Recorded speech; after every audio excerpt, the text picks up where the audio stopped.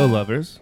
Welcome to You Gotta Love It, the show where you tell us and the rest of the world the things that you love that we might have missed, the show where you come to discover the best things you never knew existed, and the show where you can force us to sit through the worst entertainment you can find and say, well, you gotta love it. My name is Koji. I am a part-time conventioneer and full-time esports fan. And with me, as always, is my good friend and, well, I was going to say whitewasher, but I feel like, ooh, I feel like blow. just would, you know, tear the scab off the wound there. Yeah, the fabric of the internet couldn't contain the fury. Andrew Patterson, ladies and gentlemen. Ooh, hey, what's up? How was your weekend? It was all right. It was pretty good. What'd you do on Friday? I think I climbed. Oh, nice. Maybe after work, and then that might be it. I don't know. Maybe watched Iron Fist. I don't really remember, to be honest with you. But I don't remember because I partied. I just have trouble remembering things now. Sometimes, you know, just like basic things. Just went home sick, so I watched the first movie that we're going to talk about, actually, which is the. Do we normally start with the hidden gem? I don't know. I don't remember. Yeah, I think so. The hidden gem, Kimi no Nawa, Kimi no Nawa. Yeah, Your Name? Question mark. It should be question mark. A lot of people on the interwebs are saying that it is the greatest anime in the last 10 years. At the very least, the best anime of 2016, I want to say. Yep. 97% on Rotten Tomatoes. I'll say this before we even go on. As soon as I finished watching it, I was like, I'm surprised that Hollywood hasn't already adapted this as like some sort of westernized live action movie. Interesting. With all American actors that are... Sure. Yeah. I mean, the story itself doesn't have to be take place in Japan, although that adds a layer to it because like it's just so weird, some of the stuff that they do and they go through. Yeah. You know? But like, and I could see it ending in a very Christopher Nolan-esque way where they're passing each other on the street. They look back and people are like, did they recognize each other? Didn't they? Yeah, and that also infuriating people because people like to be spoon-fed. Right. What's this movie about, Koji? Woo. So it's like... Actually, don't tell people what it's entirely about because that's part of the great brilliance of the movie, I thought. Yeah. There's like a great twist like halfway through. It's part Freaky Friday. Yeah. And part... In the tradition of Japanese anime, yeah. like Rama One Half and all those like... There's a lot of like sex change or body swapping, sex change. Yeah. It's like a thing in anime if you're not familiar with anime. And if you are and haven't seen this movie... Although it's not usually body swap so much as the main character will just change genders. Yeah. No, I know. I just meant like... But like the conceptually, it's sort of like dealing with the same things. Like when you put like a horny teenage boy in like a teenage girl's body, hijinks ensue, of course. And you're like, oh, predictable. This movie, though, again, also, I will say the movie is definitely, like Koji was probably about to say before I cut him off after asking him to explain the movie. I was going to say Freaky Friday meets Deep Impact. Yeah.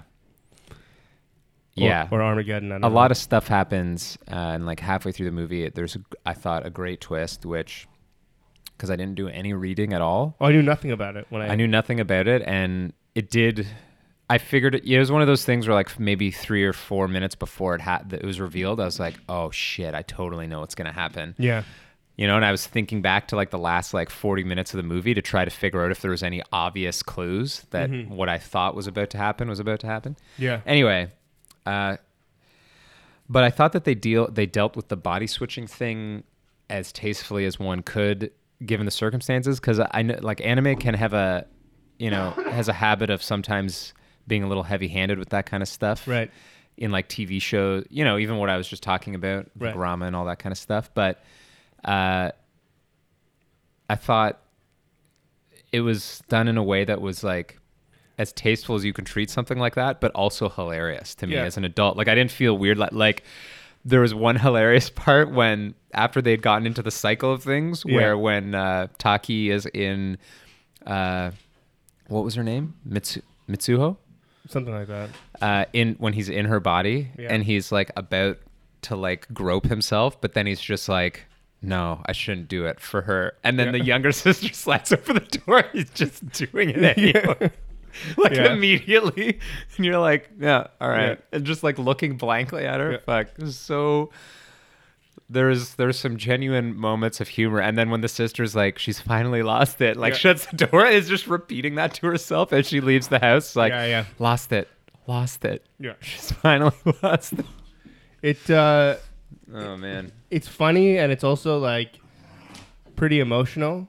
Yeah, and then there's a lot of like Japanese tradition mixed in with like Shinto, proper modern day life or whatever. And I feel like it probably mimics the struggle of some Japanese people pretty well. Yeah.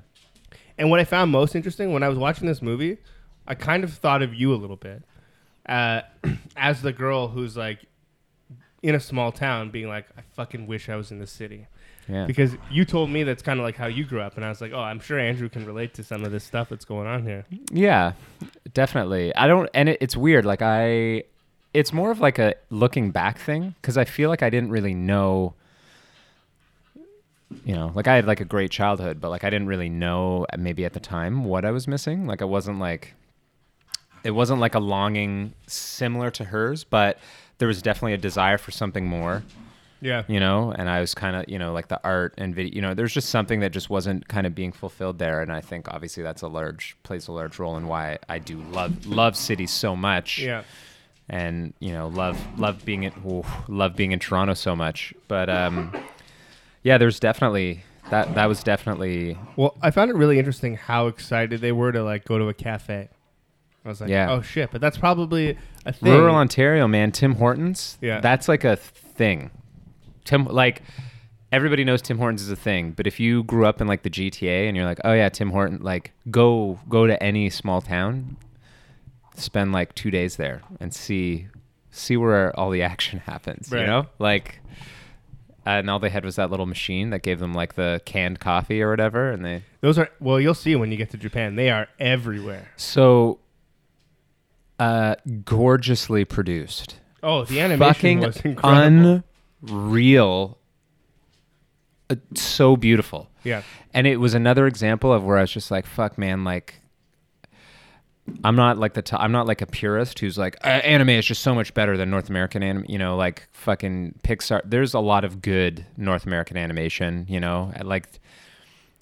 I'm not anti-Disney. I love Disney. I think there's a lot of great animation, Western great animation, a lot of interesting stuff coming out of the UK and Europe and everything. Yeah. But like I was watching this and I was like, these guys are taking it to another level, there's still instances of the sort of almost in the anime style, like more limited character animation, but which is obviously a result of the characters being generally, I would say, more complex.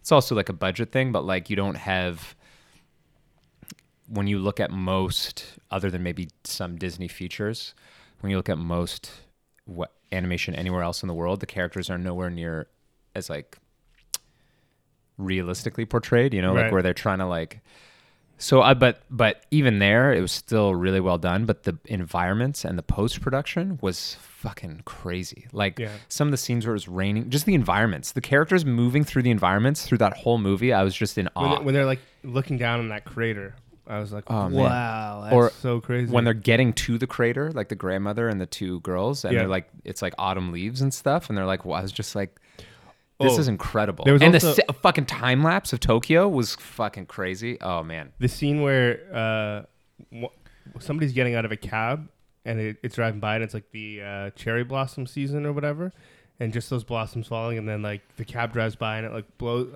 So many little details. There's even a part where a guy's nailing a nail into like a piece of timber. Yeah, and when the nail hits the surface of the timber, they even drew the small imprint of like where the hammer hit the wood around the nail and like made a small dent when they're setting up for the festival. Yeah, and you're just like, what the fuck? There's so much attention to detail. Incredible. Yeah. And when it kind of switches styles a little bit during a crazier part that I won't go into too much detail about. I know we usually spoil stuff, but I don't want to spoil this. But it's when some he crazy has his like fever dream, for lack of a better term. Sure. Yeah. And I was just watching it like, whoa.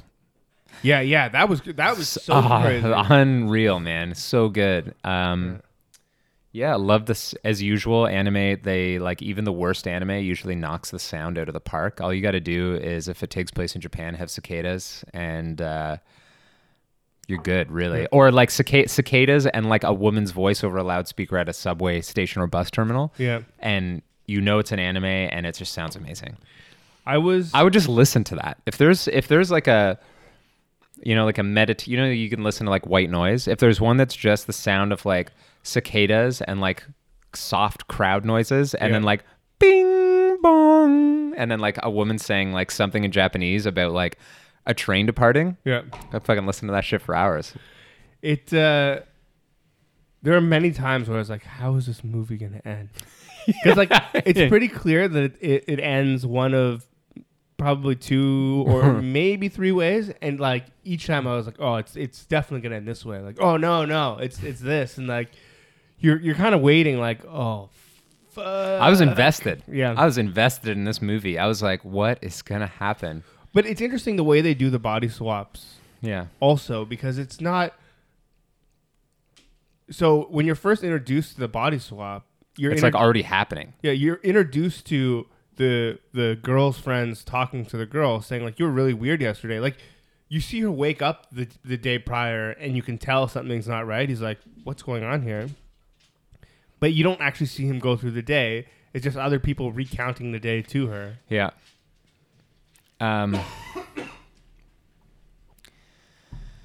Fuck, it was so... Yeah, I don't... Honestly, like, just see this movie. It was good. It was really good. I really enjoyed it. I would watch it again.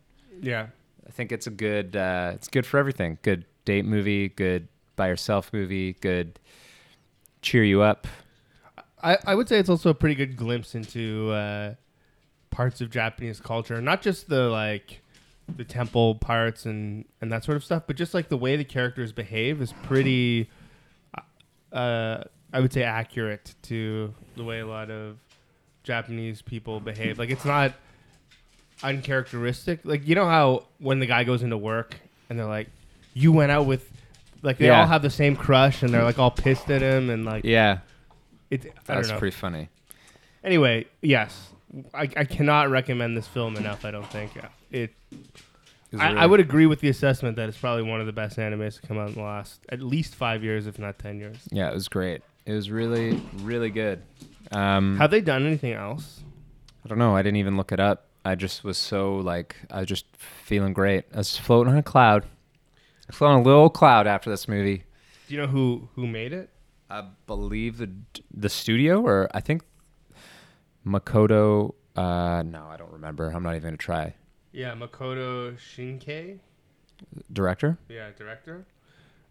Based on a novel that he wrote, which is interesting. I almost want to read that novel now. Yeah. You know? The movie's so good, though. It is. It's great. And Zenses. Oh, no, that's a song. Sorry. I thought that was a studio. Okay, well, pretty sweet. So we go from one Asian feature to another sort of Asian feature. Yeah. But I think it was an Asian feature. Like, I think it's in... Yeah, I thought they paid a crazy amount of money to get some big shot American Hollywood stars. Yeah. Wasn't that the story behind this movie? I believe so. You gotta love it for this week is The Great Wall. The Matt Damon vehicle, The Great Wall, which he was... made fun of. They referred to it as the Ponytail movie, I believe. Jimmy Kimmel did at the Oscars. So, real quick, just to rewind before we get into that, the anime was done by Comics Wave Films. Never heard of them. No. So they did this movie, and then in 2015 they did Demo, The Last Recital. Peeping Life, We Are the Hero. Interesting. The Garden Words. Anyway, yeah, I never heard of it. But yeah, so back to Matt Damon and his starring in this movie. There was a lot of controversy there. And immediately, like, have you talked to anyone? As soon as I mentioned to anyone that we were watching this film, they're like, "Oh my God, I'm so sorry for you." Yeah. That's pretty common. And to be fair, we both felt this way also before we. Yeah, we were going to see it with XXX because it looked like it was going to be pretty goofy. But you know what? I'll be real with you. The only reason I thought that it was goofy is for the exact opposite reason that they cast Matt Damon. Like, had this been the exact same trailer with an entirely, like it was a foreign language film, but they showed like it was just like no Matt Damon, no. It could have been D-War. Willem Dafoe. Well, I don't even think, because the trailers and stuff, like, it all looked pretty big budget. It was just like, I think the thing that made it seem ridiculous was Matt Damon in it. And I mean ridiculous in like a goofy way, not ridiculous in a like outrage way. Yeah. Well, but here's the problem, I think. Yeah. Two issues with the movie. And it's not even with the movie. I think that the trailers don't do the movie justice. Right. And I think that they marketed it all wrong. I mean, it shouldn't have even been called The Great Wall. As soon as you call it that, it sounds like a period piece from like, historical China or whatever, which, I mean, I suppose it's like somewhat what it's going for, but it's fantasy. I mean, it might as well be Game of Thrones, right? And so I think that they did themselves a disservice because a lot of people were thinking this is a historical Chinese movie starring Matt Damon. Yeah. But if you see the movie, his reasoning for being in the film is perfectly logical. Yeah, it had totally. And I was watching it.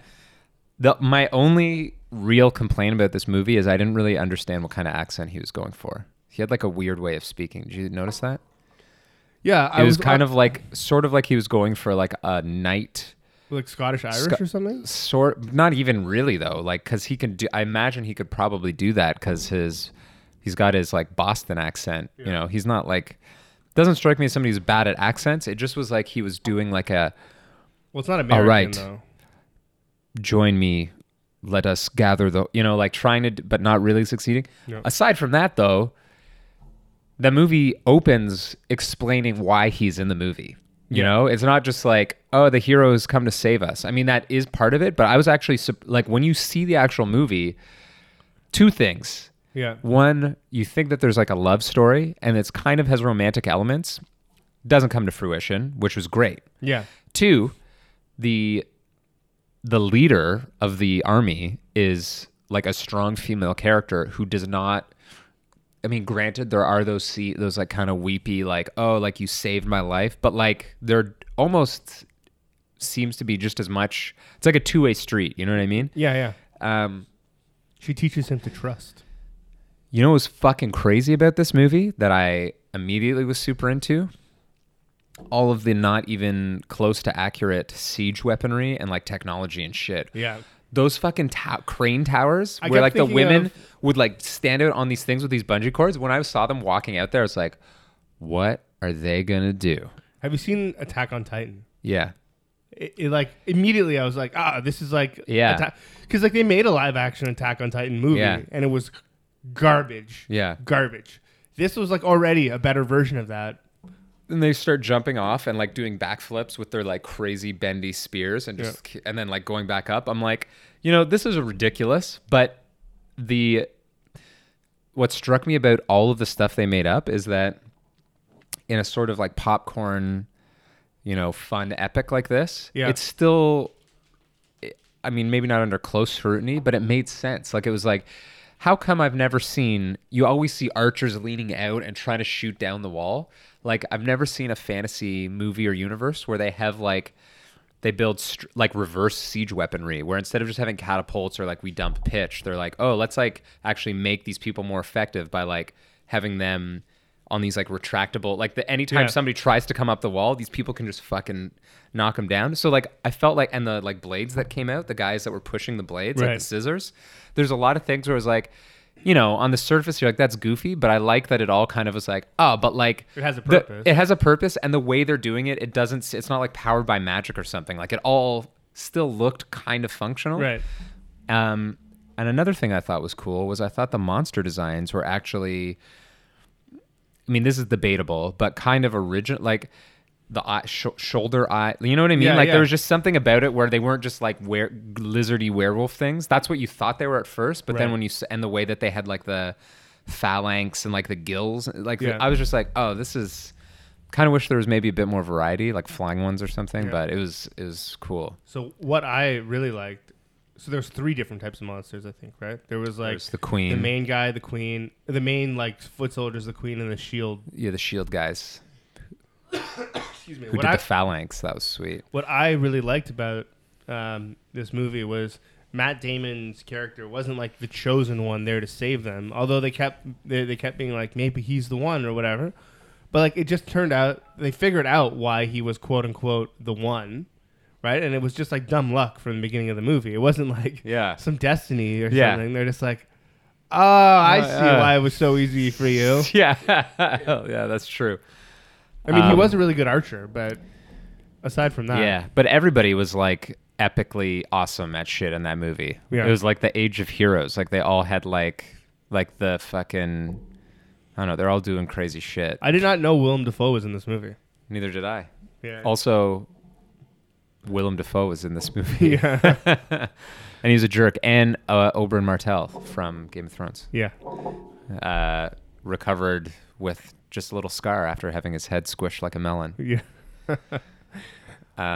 So if you can't tell but by now, Andrew and I, this wasn't a movie. I think it was pretty easy to love this movie. Yeah, we didn't it was no problem. In fact, I would suggest other people see this movie. Yeah. Shout out to Ben Tillman, who's been on this show because he worked on this film. And like we apologized to him last episode because we were like, oh, sorry, man, we might shit on your movie. It was good. I thought it was good.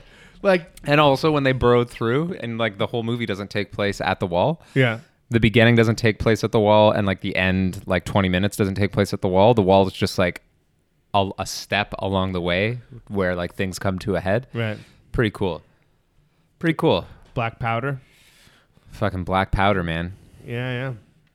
And I like how many times they failed at the end when he was like, yeah, he's like, oh, this time it'll work. And it just kept not working. I kind of hope that this movie does well internationally. Like, I have no idea. I suspect that it probably will. You want Great Wall 2? No, but I like... I that meteor's still there. That's true. But I want the movies... Like, I want the movies that are...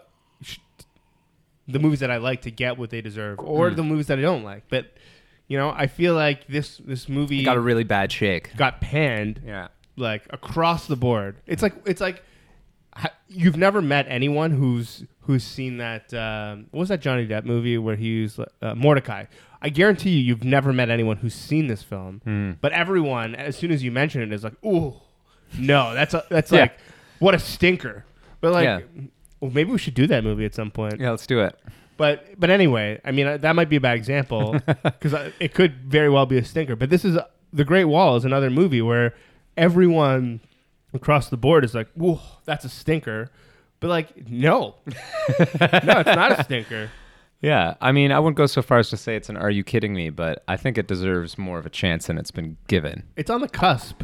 It's on the cusp of "Are you kidding me?" because, well, I mean, part of it also probably has to do with the fact that you're going into the movie with expectations like, oh, here we go. Yeah, but also Matt Damon. Yeah. Ben Tillman as well. Ben Tillman and Matt Damon. Sorry. Yeah. You know, I feel bad. I didn't give you. I mean. I'm sure that there still was a lot of money involved. Yeah. So it's not like you were doing it out of the, like, oh, I really, but still.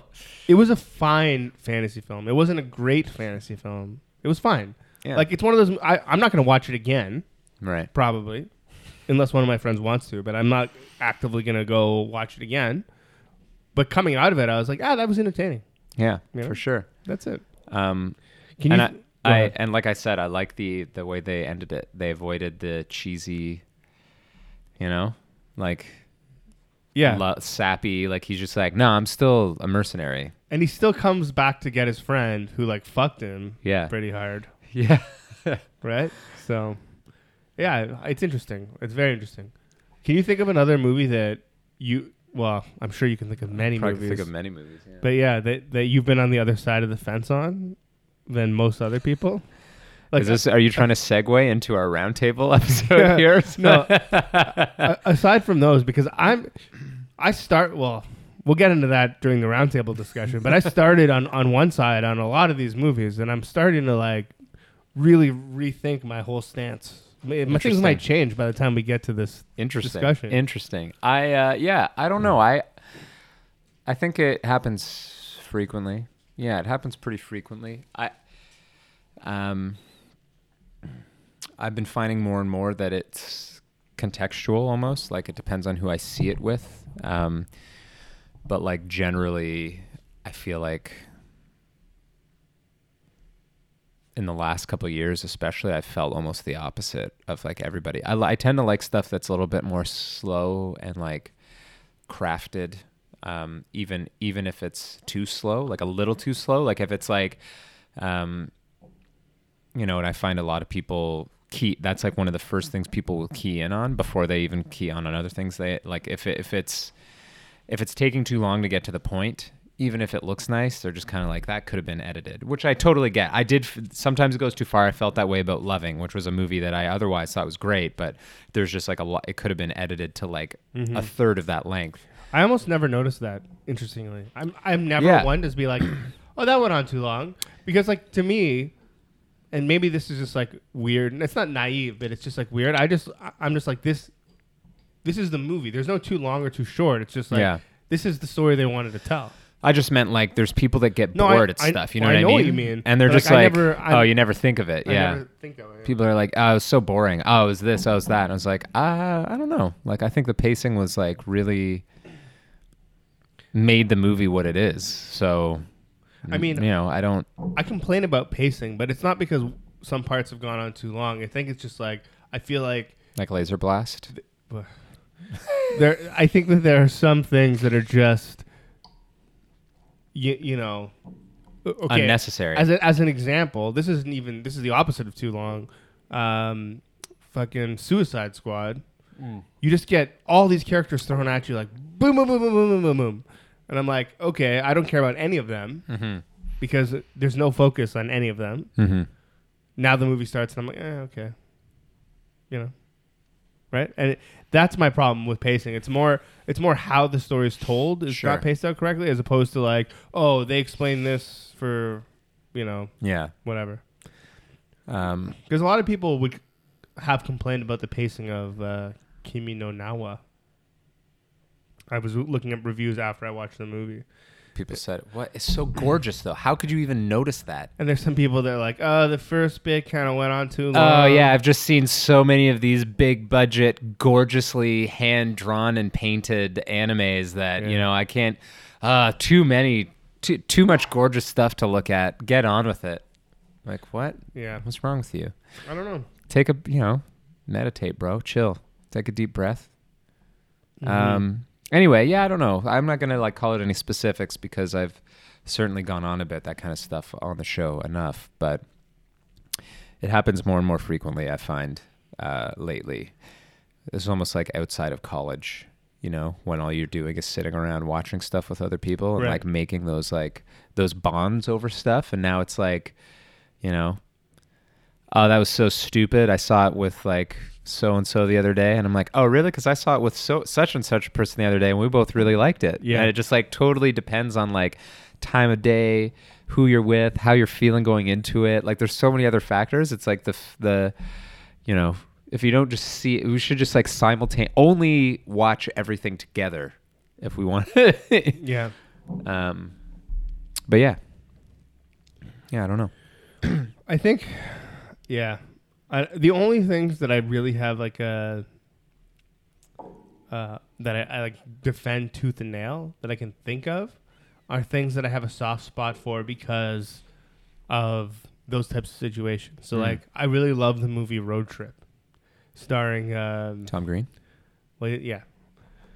I mean, Tom Green's in it, and I can't for the life of me remember who else is in it. But it's one of my favorite comedies. Or the movie Slackers, which is Devon Sawa and Jason Schwartzman. Yeah. Jason Schwartzman is super creepy in that movie. It is phenomenal, but a lot of people are like, it's just like another one of those, like, you know, early 2000s. Have you seen Out Cold? No. What?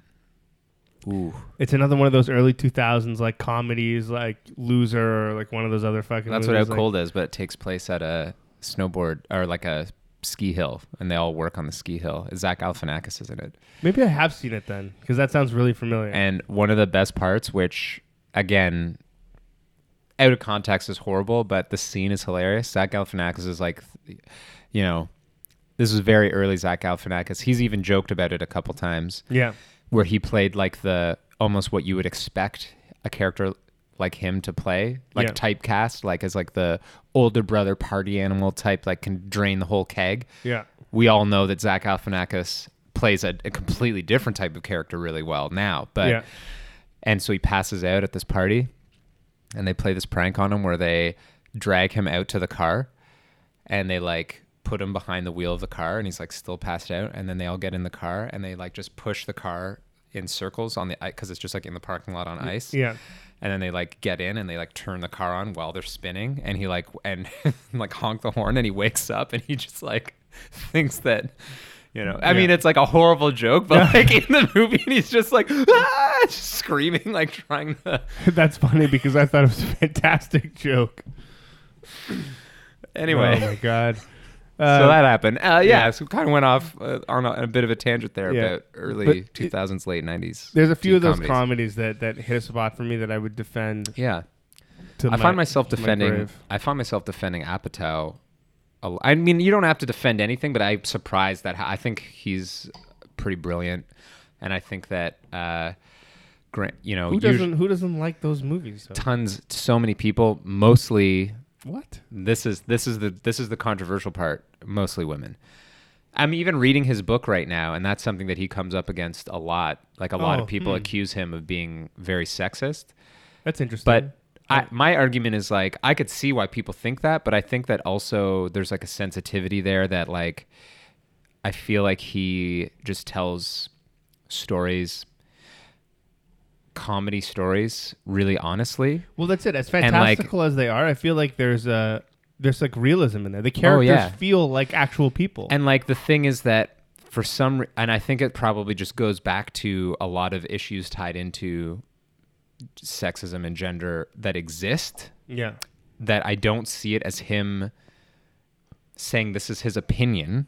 He's just telling things in such a like painfully at times realistic way that he's like, this is how people are with all of their like you know, self-doubt and like whatever their fucking problems are, and that causes them to act this way, and he like pulls the humor out of that. It's like different than like using that for, I don't know how to describe it, but I think that he's like, all of his movies have a very like real and like touching core to them that, you know, sometimes there's bathroom humor. Of course, there's a lot of bathroom humor, but like, whatever, shit's funny. I'm not gonna apologize for it. I think I think like everything he's done, man, back to his shows, like is great. It's so wild because like when I saw Knocked Up as like the most prime example, I was like, those guys sitting around the table at like that shitty house smoking weed or whatever, that was me. Yeah, that was me. Like that easily could have been one of my friends in that exact same situation, because like we're the guys who are like awkward at the bar and like all that stuff, right? Yeah. And so it's so weird to me to think that like, well, it's like it's like the emo argument where people are like, his movies are just like, people have basically, in his book he's talking about how people were like, oh, you must have like, he was the guy that no girls liked in high school, so now he like takes it out on like his characters are all these like what you just described, but like they're fucking assholes too. Like they're not, it's not like he like smooths over, like they're just hard done by. Yeah, you know, they may be in these situations, but like as a dude, I'm not going like, oh, I feel bad. Like they're fucking dicks, but like the situation is what. Anyway, I'll get really fired up. This is basically the conversation I end up having. I'm like, you know, I don't feel like he portrays anybody really. I mean, I don't feel like his female characters are one-dimensional. No. I feel like they're, in some cases, like I watch it and relate even to the female characters. Like in all, like 40-year-old, even in the no matter the situation, this is 40. Well, like the relationships, I'm just like, this is shit that I've seen happen, you know? Like it's so... In Knocked Up, when the like, I don't know, mother of the children who's pregnant again goes to the club. Oh, Leslie Mann? Yeah. When she goes to the club and Craig Nelson or whatever. Craig Robinson. Craig Robinson. Like, have a bunch of pregnant bitches run around the club. Yeah. I'm like, you old. Yeah. Not like too old for the earth. Yeah. Whatever. And he's just like, I would tear that ass apart. But yeah, I mean, I can even relate to that, like feeling like you're, you know, there gets a point where you're too old for certain things. You know, like, sure. As an example, this is a prime example. I didn't tell you this, but Daryl and I went to a party at Rebel for St. Patrick's Day. Mm-hmm. I'm sure he invited you to this thing, mm-hmm. and it was wild. It was just like it was like a party out of a movie. Wild. There was fucking LED screens everywhere. Like you hear like the noise all the time, and there's just a bunch of like really attractive 20-something people, not just women, just like men, women, whatever, getting drunk, partying. You're in like a Zac Efron movie. It's like you're in 21 Jump Street, basically, like the remakes. Yeah, and Daryl and I are just standing there, like very gingerly sipping our beers, like, what is going on here? This is, you know, and we realized very quickly, like, this isn't for us. You know, we're a little bit too old for this whole thing. But yeah. Anyway, yeah, got kind of off track there, but you know, even his early stuff, like Freaks and Geeks, is not even real. Dudes are in it, but I don't feel like it was about dudes. You know, no, like well, the central character, yeah. But like he just tells. I think it reflects almost how the sense of humor people have about like their own. I don't even want to call them shortcomings, but you know what I mean? Like, it's like if you watch that movie and it annoys you that they're making jokes or that he's like, my reaction is that there's things that annoyed me in it, but I was like, oh, it's because like, that's like pretty close to home, you know? Like it feels like a believable thing. Right. And it makes me feel maybe kind of shitty if I behave, you know what I mean? Like it's kind of, and there's so many people that are just like, I fucking hate it. It's just awful. And I'm like, how can you, it's like, it seems so real. Yeah. Anyway, clearly I'm not the only one that thinks that. And there's a lot, because reading his book, it seems like he's, you know, run into there's a lot of people that feel that way about his movies. Well, there we go. Defending Apatow. Yeah. Are you kidding me? Yeah. So, okay, let's, I guess, move on to recommendations then. I'm going to recommend music this week because I very rarely recommend music. But as you know, Andrew, I've been on a pretty heavy jazz kick recently. Yeah. And there's an album that came out in 2016 by a band called Dinosaur, which is, as far as I'm concerned, mind you, I haven't listened to every album that's come out in 2016. There's a lot of really good albums in 2016, just so you know. Yeah, but I think what I was going to say is I think it's the best jazz record of 2016. Okay. Strongly suggest people check it out. So I'm gonna tack one of those on at the end of the episode. Dinosaur. What do you got for us? I don't know, man. Again. I also have a mini recommendation that people check out. Passengers. That's another movie that, like The Great Wall, I think got a bad rap because I just watched it today. And I liked it. So check that out too. I don't know, man. Just got to recap your week. Trying. Andrew recommends bouldering. Always. I don't know if I've ever actually formally recommended that on the show, but if you don't care too much about the condition of your fingernails. What's that light up wall? What's that thing called? Oh, the moon board.